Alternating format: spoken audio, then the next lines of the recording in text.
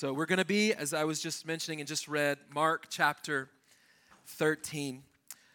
This is known as the Olivet Discourse because it was given on the Mount of Olives. This is a mountain that is about 2,700 feet, or not about, it's 2,700 feet above sea level.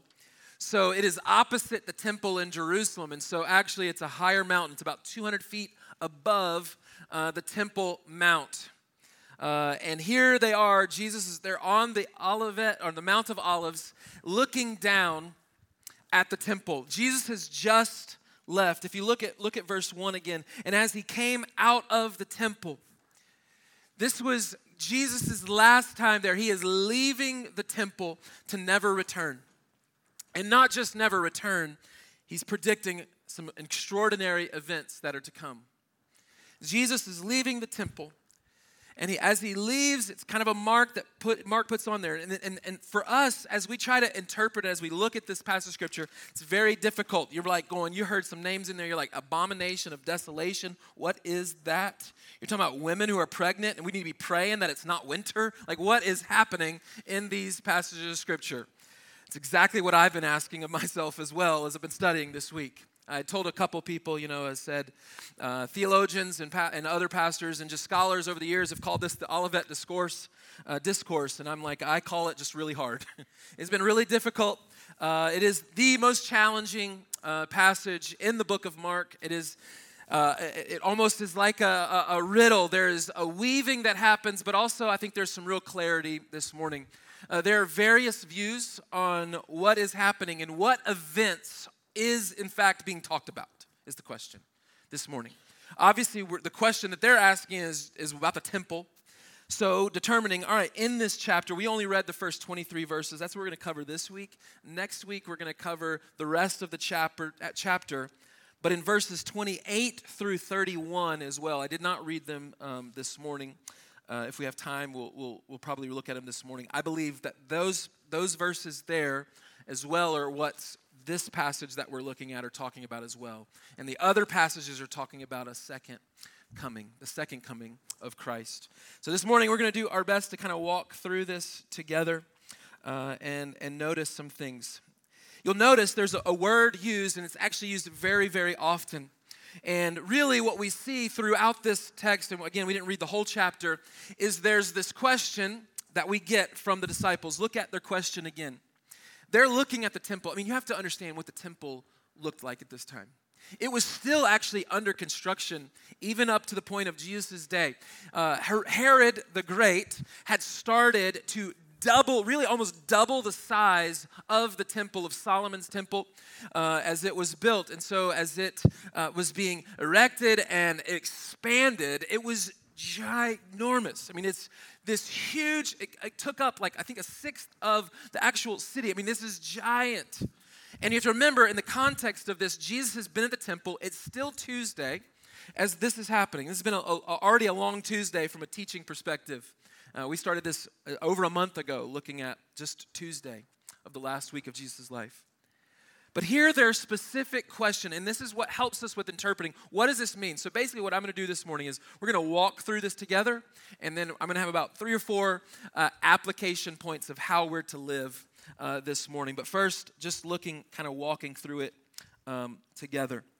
What we see, and what I've come to, where I guess I would say my stance comes on what I believe that this is talking about. There are various people. I multiple commentaries that I read as I study Mark, specifically some of the top commentators on the book of Mark, and some of those disagree. One has one view. The one that I've actually studied probably the most and used the most as a resource for me differs from me and from others.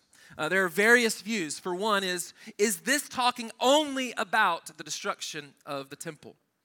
Or is this also talking about, especially when we get to the abomination of desolation, is that talking about future events, like really distant future events, like second coming of Christ, tribulation, revelation type stuff?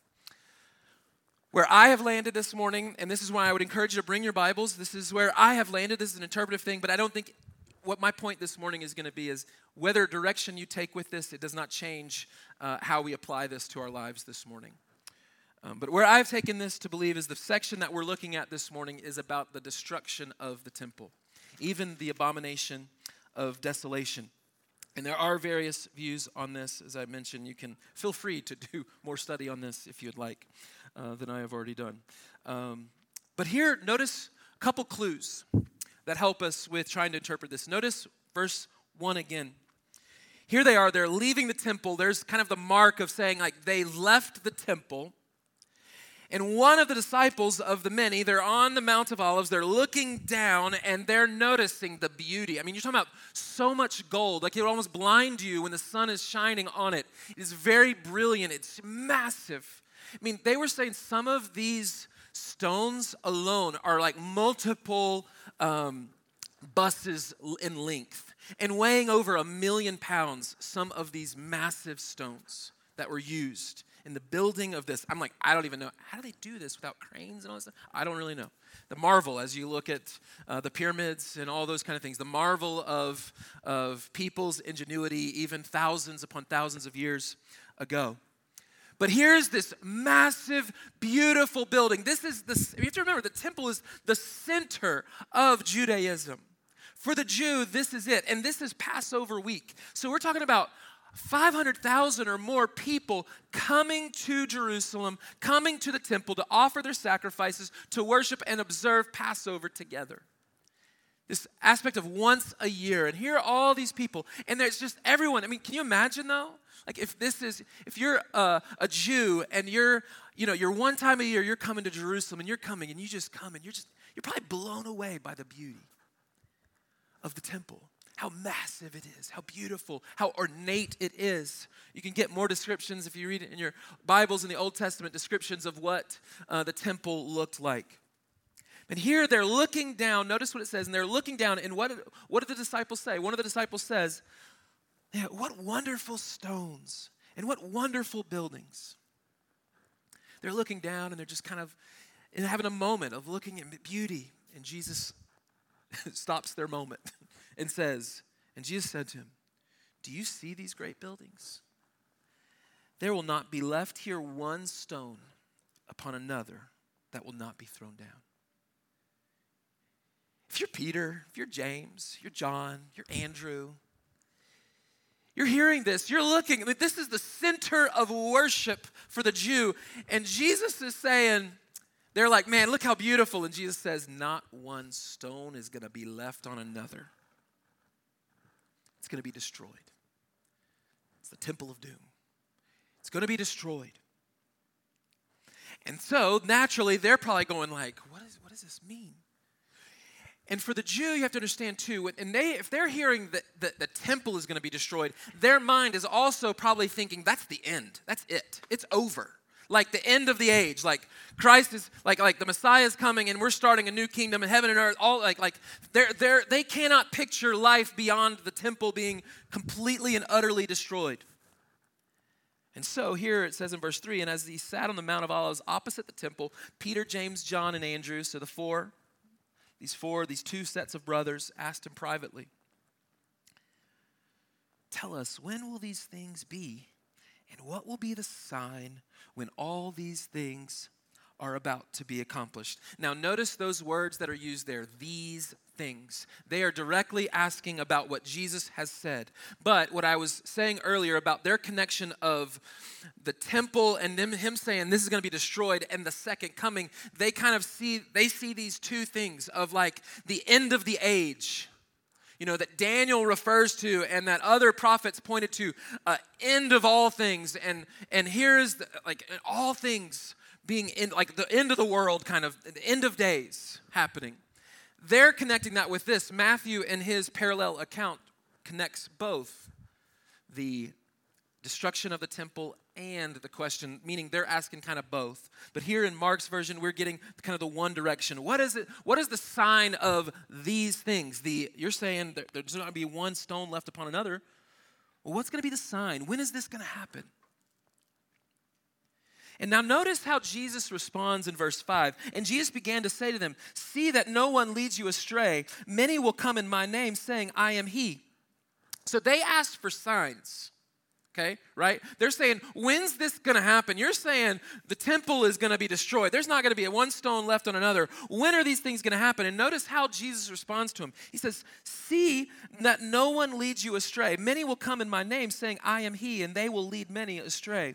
And when you hear of wars and rumors of wars, you've heard of those phrases, right? We think of those as signs of the end. Like, hey, there's rumors of war and there's wars. But reality is there has been forever in the history of humankind that we have of recorded history, there's only been, I think someone noted, there's been less than 200 years where there was complete peace in recorded history to what we know of. We're talking about wars after wars after wars. And here he says, and when you hear of wars and rumors of wars, notice what he says next. The tendency would be like, oh, maybe that's the sign. When you start hearing about wars and rumors of wars, what he says, do not be alarmed. This must take place. But the end is not yet. So he says, you're going to hear of wars and rumors of wars, but that's not the end yet. That doesn't mean that it is the end.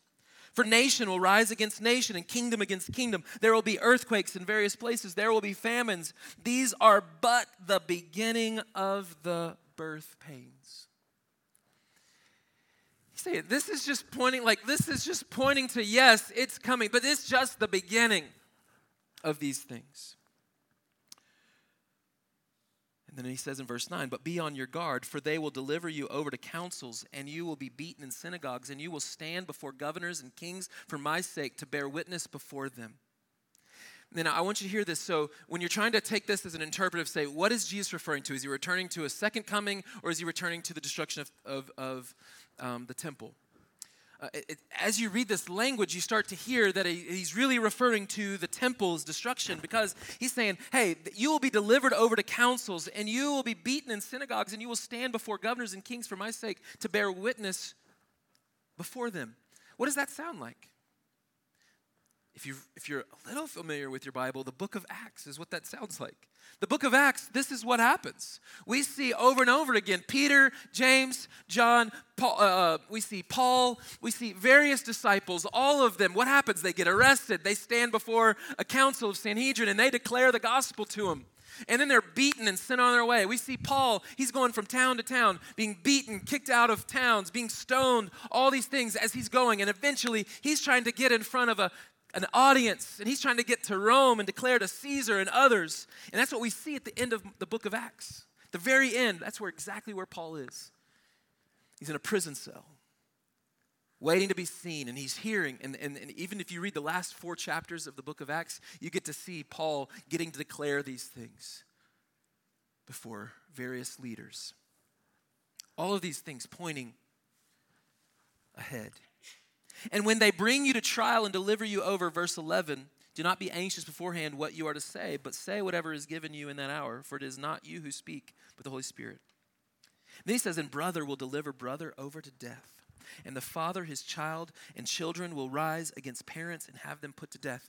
Listen, in the time leading up to the destruction of the temple, in AD 70, I mean, that is clear as day in history. It's not a Bible thing.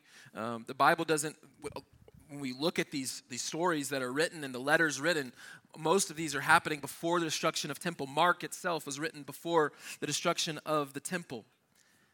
But notice that what happened during this time is exactly what happened. There was revolts. You remember the Zealots? I talked about them a few times. Simon the Zealot is one of the disciples of Jesus. The Zealots had led multiple revolts, even before Jesus kind of came on the public scene. But after Jesus had ascended around AD 66, right before we get to AD 70 and the destruction of the temple, there was multiple revolts. And what was happening is the Zealots were getting upset with other Jews and the various ones, and they were even doing some of these things. They were telling on each other. Brothers being going against brothers, and others, family members, telling on their own kids for their own sake to spare their own lives.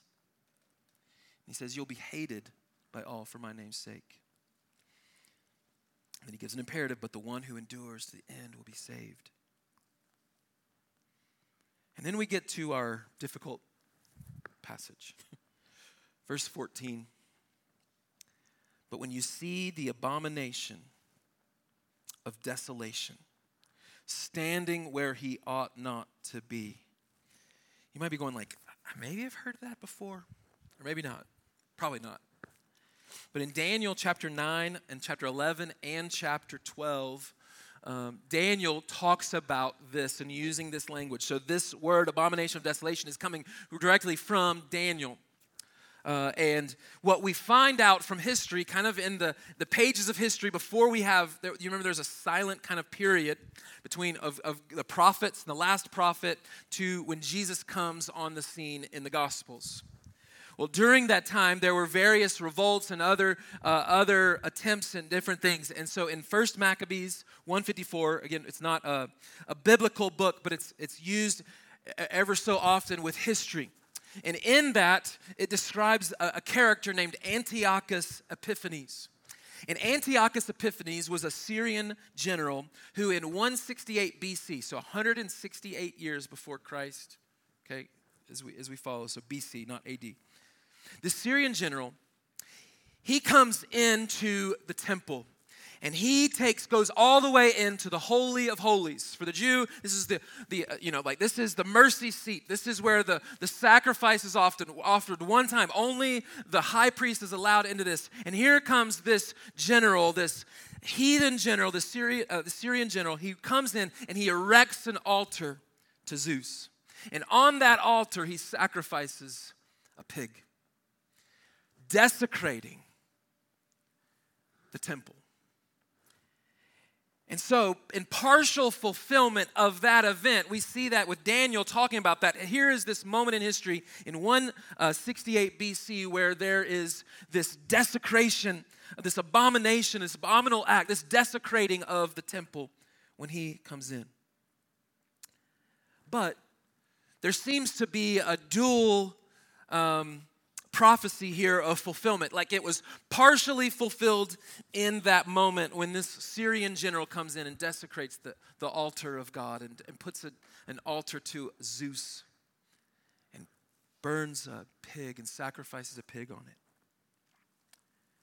But what we see here also is that we know from history that Titus was a general who comes in September of AD 70.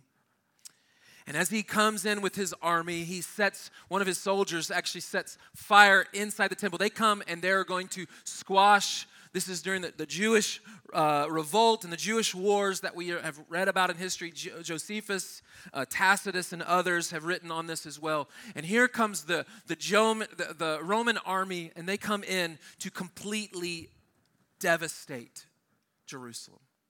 They literally do exactly what Jesus said was going to happen. They come in and they completely ransack it. And I mean every bit of it. They burn it down. And so remember there's all this ornate gold and all those things. So when these fires were set, it was starting to melt the gold. And so they're trying to do that. And they're destroying every stone. They're turning them all over. And they destroy the temple in all of Jerusalem, desecrating it. And Jesus prophetically is saying, but when you see the abomination of desolation standing where he ought not to be, and then even he puts in this, it seems like this is not Jesus saying this, but probably Mark putting it in, but we don't know for sure, but let the reader understand. It's this aspect of, for the Roman audience that Mark is writing to, hey, let the reader understand these events are happening. You remember maybe even the Epiphanes, Antiochus Epiphanes, and what happened there with the desecration. It's going to happen again. And then Jesus gives a warning and even shows concern. He says, and let the one who is on the housetop not go down, nor enter his house to take anything out. And let the one who is in the field not turn back to take his cloak. And alas, for women who are pregnant and for those who are nursing infants in those days, pray that it may not happen in winter. For in those days there will be such tribulation as has not been from the beginning of the creation that God created until now and never will be. You've probably heard me say especially Nero. Before he committed suicide, he was a brutal ruler, and trying to kill off they're trying to squelch the Jewish revolts that were happening. And during this time in history, as Josephus writes, on average, what they were saying was that there was about 500 crucifixions a day happening in and around Jerusalem during this time. But you know what's actually remarkable? I did not know this until I was studying this week. I had not heard it this way, but I read it in multiple different places from different historians and reading through some of the commentaries and various ones that, in fact, most of those people on those crosses were not Christians. They were the Jews. They were Jewish, but the Christians, many of them had actually already fled. That many of them had fled. They had actually heeded the warning here that Mark mentions in this passage that Jesus is saying, man, like, let the one who is on the housetop not go down nor enter his house to take anything out. And let the one who is in the field not turn back to take his cloak. And alas, for women who are pregnant and for those who are nursing infants in those days, pray that it may not happen in winter. I mean, like, man, like this is going to be devastating. But you know what? I said it earlier. You might not have caught it yet. But you know when this happened? 80, 70? It happened in September. Didn't happen in the winter. And sure enough, many actually were able to flee. And even as we see through the book of Acts, what do you see? You see the gospel spreading all over the known world through the persecution, and that spreading, them leaving Judea and leaving it and going as far as we've heard of Thomas getting to India. As we see Peter working in and around Jerusalem in the areas, and as we see Paul spreading throughout the Mediterranean area and along the coastlines and all the way to Rome. We see the gospel spreading into Turkey and various areas. The gospel was spreading to the known world at that time. And notice what he says in verse 21 again. And then if anyone says to you, look, here is the Christ, or look, there he is, do not believe it. For false Christs and false prophets will arise and perform signs and wonders to lead astray, if possible, the elect. But be on guard. I have told you all these things. Notice, these things beforehand. They had been warned about the coming destruction of the temple. Now, I'm not going to just say like 100%. This is only about the destruction of the temple. As we'll see, as it transitions in verse 24, you can't read 24 through 27 without thinking about a future date beyond the temple. But I mentioned earlier verse 28, and I'm almost getting us to our application, but I want to help address all of this as briefly as I can, but clearly. Verse 28, Jesus, again, referring to the fig tree, says, from the fig tree, learn its lesson. As soon as its branch becomes tender and puts out its leaves, you know that summer is near.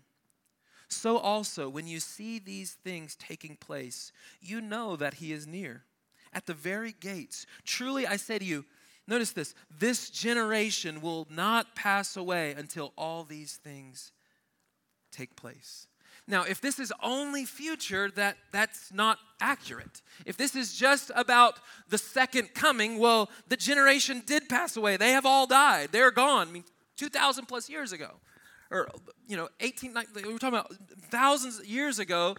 This generation passed away. They had moved on. They had died. And he's saying that truly this generation will not pass away until all these things take place. Heaven and earth will pass away. My words will not pass away. Jesus is talking here, I believe, about the destruction of the temple that happened in AD 70. But as we look at the rest of the chapter, next week we're going to talk about the second coming. Talk about the future that Jesus does address in this chapter as well. So where do we go from here? Here's the question I think I want to try to answer this morning just briefly here is, how do we live in uncertain times? How do we live? Yes, if these events already happened, like how do we apply that to our lives? What can this mean for us? I think there's a lot of principles that we can still take from this. There's, in fact, 17 imperatives found in chapter 13. 17 commands of Jesus and calling us to action. Specifically, kind of putting them together, we're going to look at 4 this morning, just briefly. One is this: how are we to live in uncertain times?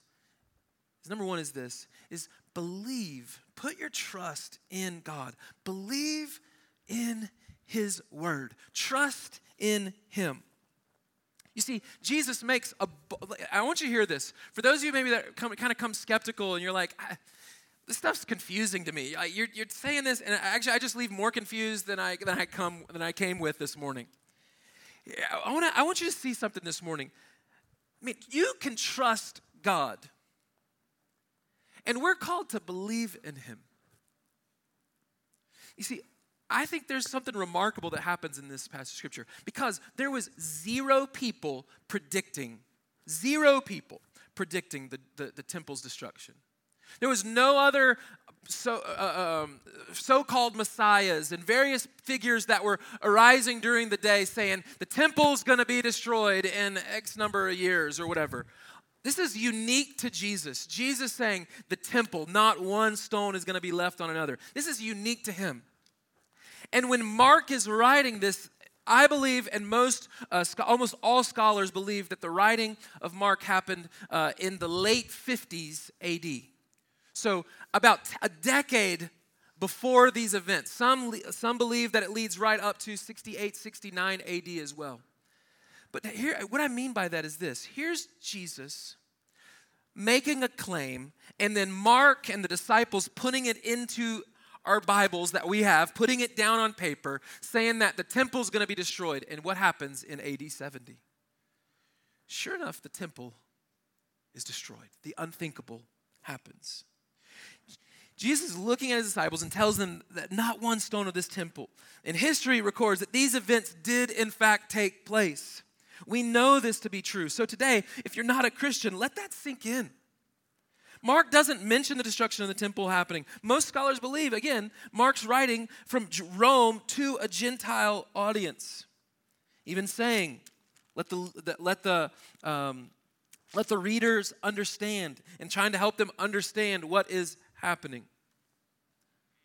And Jesus says in verse 31, I read it just a second ago, heaven and earth will pass away, but my words will not pass away.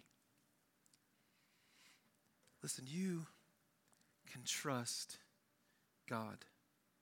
And we're called to take Him at His word. What would it look like for you to take Him at His word? Say, I believe what God has to say. That when Jesus has spoken, when the Gospels are written, that when God speaks, He speaks truth. Here's this fulfillment of prophecy. Jesus claims that the temple, it prophesies the temple will be destroyed.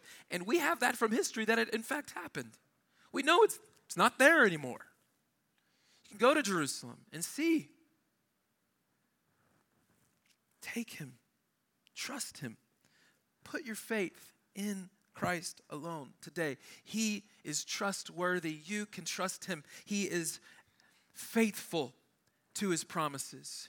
He is all truth. We shouldn't delay.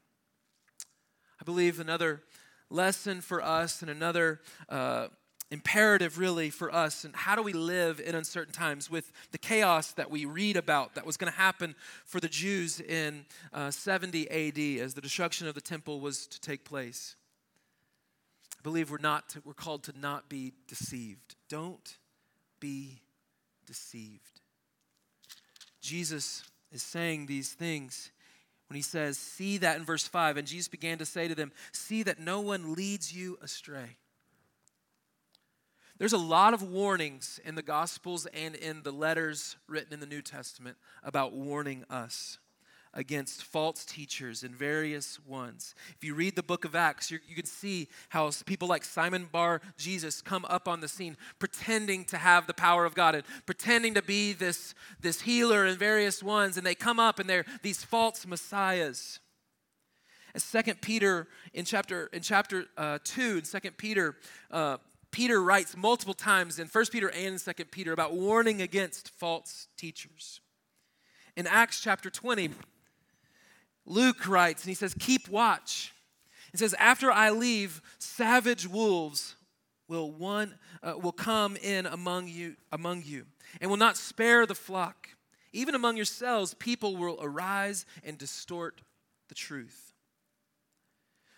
The Bible warns us about having itching ears and people having itching ears and being deceived by various teachers and saying, oh, do this or do that. And what do you see in our culture today? You see various people who are claiming to be a person of God or a pastor, and here they are. They're claiming to be Christ followers, but what do? They're all about themselves, and they're calling people to, hey, if you give, God will bless you, and if you give this and you give that. All they're here to make money. There's various ones who lead people astray. When you think of the various religions that try to claim that they follow the Bible, but yet have extra text to say, oh, but if you do this as well, and if you do that, and you do this, also included or outside of the Bible to follow this. The call is to not be deceived. Here he's saying, don't focus on the signs. You know, I think sometimes we can tend to do that, right? When a really strong earthquake happens in our world, you're like, oh, maybe it's time. Maybe the Lord's going to come back tomorrow. You know, I heard California's going to just fall off, right? It's going to just fall off all of a sudden. And like, oh, Jesus is coming back next week. I know it, right? I mean, I think that the Jehovah's Witnesses probably about 10 different times have claimed various times when Jesus is going to return. Still hasn't. Each one of them wrong. There was a book written in 1988. I was 6 years old. It was written, I did not read that one, but in 1988, there was 88 reasons why in 1988 Christ will return. Well, as you can see, I'm still standing here, and I was 6, and I'm not 6 anymore. And there's over and over again, 2012, the Mayan calendar, all these things. Oh, like the end of the world's going to happen. Or, you know, the Y2K, if you were old enough to go through that, like our computers are going to just fall apart and Christ's going to return, then sure enough, he will. But no, somehow our clock still worked. The computers kept working. Don't be deceived. In this area, it seems like many get deceived.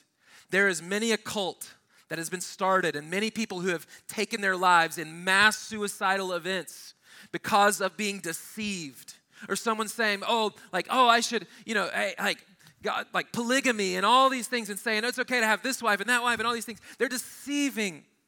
And the warnings of Scripture is don't be deceived. And Jesus is even saying it in his own words, don't be deceived.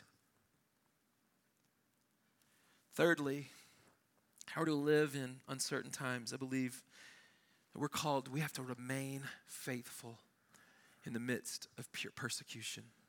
I mean, here, as Jesus is writing, we see some strong language about what the disciples were going to experience.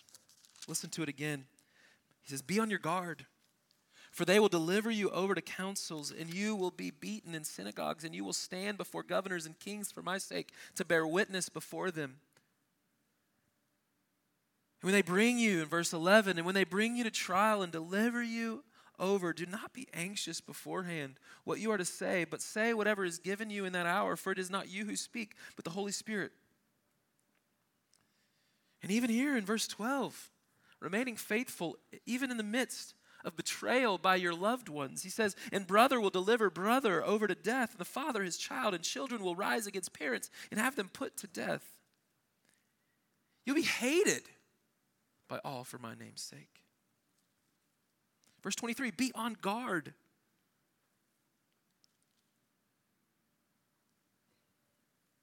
Verse 31, heaven and earth will pass away.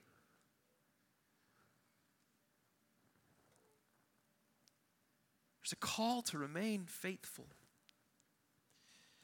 I'm not great at alliteration, but some people are, and this one's maybe a little extra for you. But Vance Havner said this: faith that fizzles before the finish was faulty from the first. I know that's a little catchy there, but faith that fizzles before the finish was faulty from the first. You see, true saving faith is an enduring faith. That's why he says in verse 13, but the one who endures to the end will be saved. You see what marks Abraham? Why is Abraham so commended throughout the Bible and quoted throughout Scripture? It's not because his faith was perfect. We know the opposite.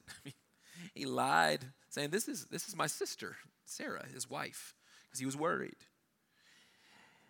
He didn't really fully, it's like he would trust in God, and he did amazing things that he is commended for his faith. But his faith wasn't perfect. But you know what his faith was? It was an enduring faith. It was a lasting faith. He trusted God throughout his days. You see, we're to remain faithful even in the midst of persecution. If you ever have the time to read the stories in the Fox's Book of Martyrs of various ones who have been brutally murdered and killed for their faith, where they stood firm and they endured such persecution that is awful to even read and think about. When you think of the disciples, God's chosen ones to follow him and to begin the church age and to lead in the spread of the gospel, all but only one that we know of, John, all died a martyr's death. Some beheaded, some stoned, some sown in two, as you read even in Hebrews 11. And hearing what happened to the various ones, how some were tarred, some were burned at the stake. You can read over and over again with these men. They believed wholeheartedly God's word. And so they believed and put their trust in Jesus. They were willing to go to great lengths, even to the point of death. Because what Jesus said was, don't fear the one who can take your life. You know, we can worry about what happens in the Middle East, and we can worry about terrorism and who all the persecutions that happen even to this day. We think, man, in America, this seems so far from us, because it is so far from us. But it happens every single day, Christian after Christian martyred for their faith. And Jesus tells us, don't fear the one who can take your life, who can hurt your body. He said, he said, fear the one who could cast your soul into hell, who could cast it into the lake of fire. We're to fear the one who has control over our destiny. Listen, someone can take your life in this life, but that's just your body. That's just what happens to your body. But your soul, what matters most, is where it will spend all of eternity. And here he's saying, don't be deceived by these things. Trust me. Remain faithful. Listen, I will be with you. Listen to the promises. I will be with you. I will speak through you. My Spirit will speak through you. Remain faithful in the midst of persecution.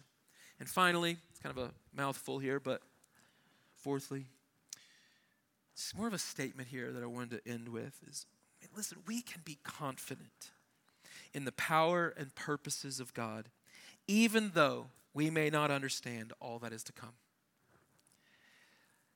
I will be the first to tell you, I do not fully comprehend all that's to come with end times. Many people devote their lives to it. Many people are fascinated with it. This is why, I think 9 of the 15 or 16, however many books, the Left Behind series, Tim LaHaye, and all those books that were written, 9 of them made them to the New York Times bestseller list. People are fascinated by the end times. They're fascinated by what will happen, what's going to happen, what will that look like, when will it happen, all these things we don't know.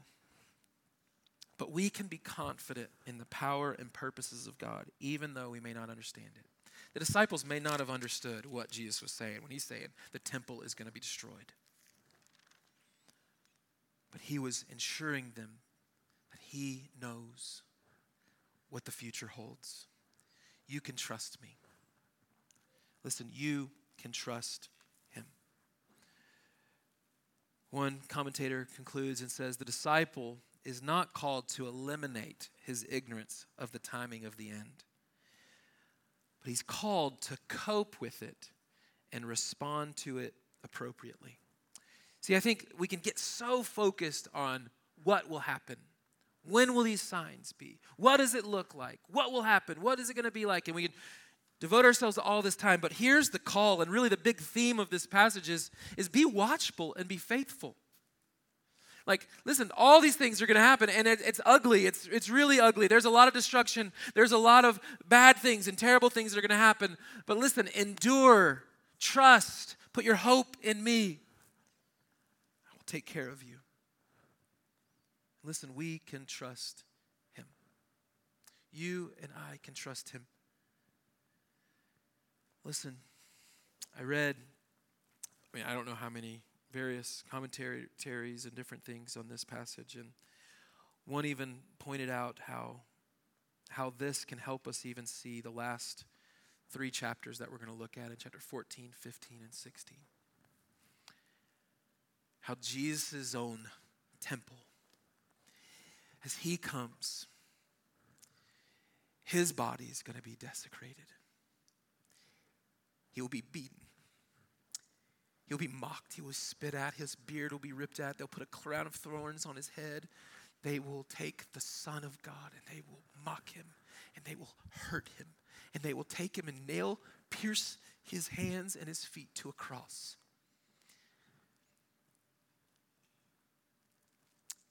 And Jesus does not stop him. He allows it because he knew that this was the only way for us to be saved. That he was going to be the payment for my sin and your sin. That his body would be broken for you and for me. And he invites us to trust him. Take him at his word. Put your hope in Christ alone. And his promise is sure that he will come back one day for you. And if you die before he comes, he will take you to be with him forever and ever and ever at his side. Listen to that promise. Heaven and earth will pass away, but my words will not pass away. Dive into his word and see what he has to say and put your trust in what he alone has done. This morning we're going to observe communion together and go and remind ourselves of what Jesus has done as a church family. But first, as we do that, I want us to pray. We're going to sing a song. It's an old hymn. Jesus paid it all. But I want to ask you, as we think and reflect on this passage of Scripture, and as we wait with anticipation for his return, how are we to live in light of those things? Let me recap them. Trust him. Take him at his word. Don't be deceived. Don't be tricked. Listen, this is why I would say bring a Bible on Sunday. Don't let me somehow on accident even. But listen, don't just take me for just whatever Eric says goes. Listen, take the Bible and let God's word speak to you. I want to do my best to give you the Bible. I'm an expositor, not just a speaker. I want to give you God's word. Take him at his word. Study his word and test it against what people say, myself included, against his word. Don't be deceived. Remain faithful and trust in his power and his purpose for you and for my life. Let me pray. Father, we thank you again for your word. We thank you that you have given us your word to instruct us, to guide us, to help us. Some things can be confusing. And God, you know my heart. I would never want to deceive intentionally or misinterpret your scriptures, but I do believe whether this is the destruction of the temple or your second coming, that the principles and the takeaways for us are still the same. We follow these imperatives that you give us in this passage that applied so directly to the Jews in first century, but also apply to us today. I thank you that you came and lived the life that I should have lived perfectly without one sin, and died on a criminal's cross and was placed in a borrowed tomb. 3 days later rose from the grave. We thank you for Christ and his atoning work of sacrifice for us and his resurrection to give us hope of eternal life with you, forevermore with you. God, I thank you so much for this. Thank you for the church family, the bride of Christ, as we journey together, as we walk with you, as we sing together, God, may we reflect on what you have done for us today. We trust that for all of our days. We ask this in your Son's name.